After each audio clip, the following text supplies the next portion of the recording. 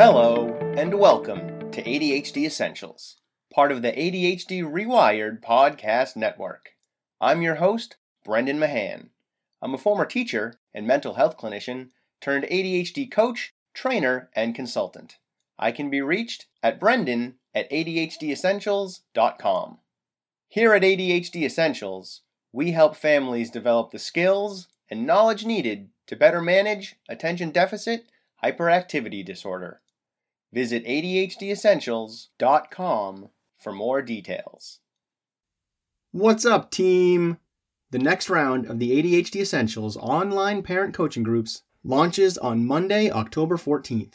If you're interested in joining, go to ADHDessentials.com/parentgroups or email me at brendan@adhdessentials.com to sign up for a free information session to learn how they work and whether they're right for you. Registration closes on Friday, October 4th, and both groups are already filling up. The link, of course, is in the show notes. Also, coming up on Tuesday, October 8th, you can join Eric Tivers and me for October's ADHD Rewired Q&A. This live Q&A event is a blast. We do it every month, and it's always fun and informative. Go to adhdrewired.com/events to register. Welcome to ADHD Essentials. It's that time of year again. The leaves are turning, acorns litter the ground, the air is becoming chilly. It's the season of pumpkin spice. Some of you are excited about it, some of you might think it's overrated, but for years now, it's been going on and people are still losing their minds about it. Why is pumpkin spice so exciting for so many people? It's because it's a special event. It adds an interesting twist to ordinary, commonplace things, like coffee, pancakes, and muffins. And it's only available for a little while. So what does this have to do with ADHD?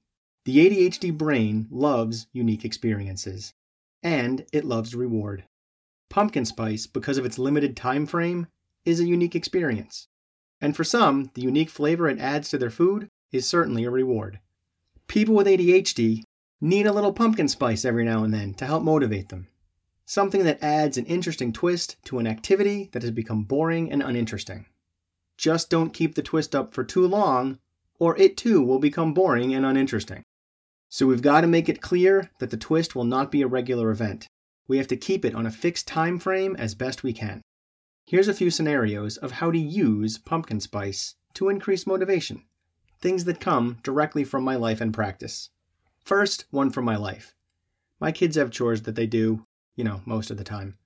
But there's bigger tasks, like raking leaves, that it's harder to get them engaged in, and that they often struggle with, especially when they were younger. But even when they were 6, they helped me rake leaves and shovel snow and those sorts of things. And the reason they did it was because I paid them. I know, not always the best plan. But paying kids for chores goes back into time immemorial, and I have a unique way of doing it. First, they don't get paid for their regular chores. Those are just expected of them. For these unique chores that are bigger and only happen every so often, I take a look at the job they need to do and then I decide how much it's worth. So I might look at the front yard and go, I feel like this is worth $10. And then I tell them, this job is worth $10. They typically agree to help, they rake the leaves, and then when they're done, or when they tell me they're done, I ask them, how much do you think you earned?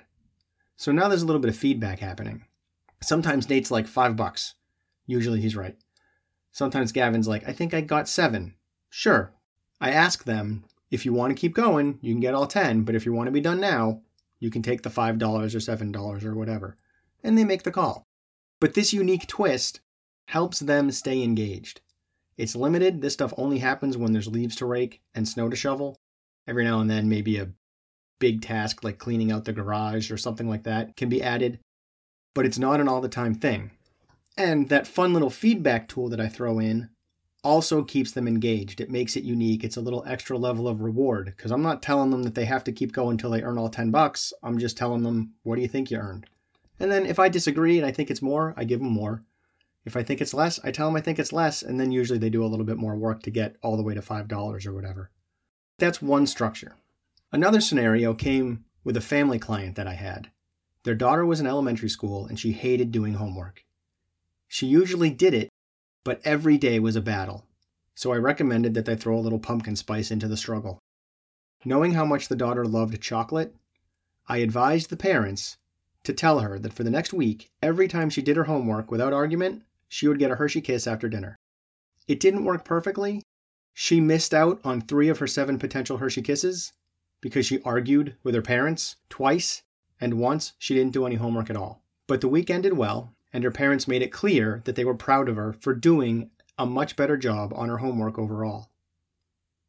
And the family battles over homework were much less frequent in the following weeks, though they did give her the occasional Hershey Kiss once a week for the next month just because they were proud of her improved behavior, which helped reinforce that behavior. But even that ended after a month. I should add, it was 7 nights because they included reading as part of the homework, and they did that on Saturday and Sunday night as well. My final scenario was a 15-year-old client of mine who was just struggling to get his homework done towards the end of the school year last year. He just couldn't seem to sit down and get it started. He usually struggled a little bit in this area, but as the year wound down, things had gotten worse.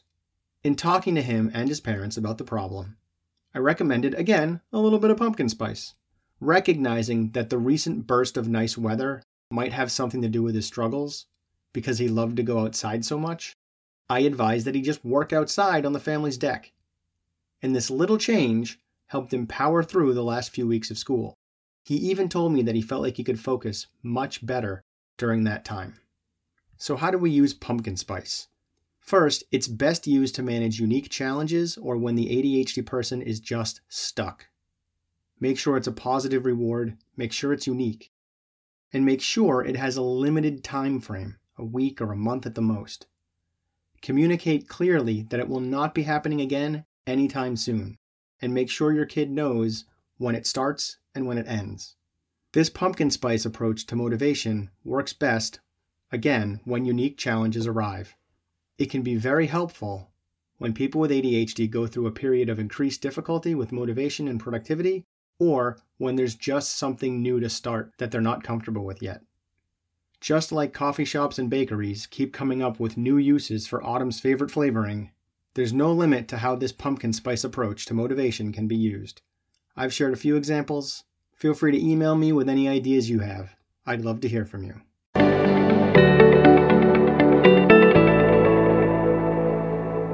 Hey, you're still here. Nice.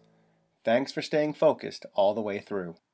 If you have any thoughts or questions about today's episode, feel free to email me at brendan@adhdessentials.com.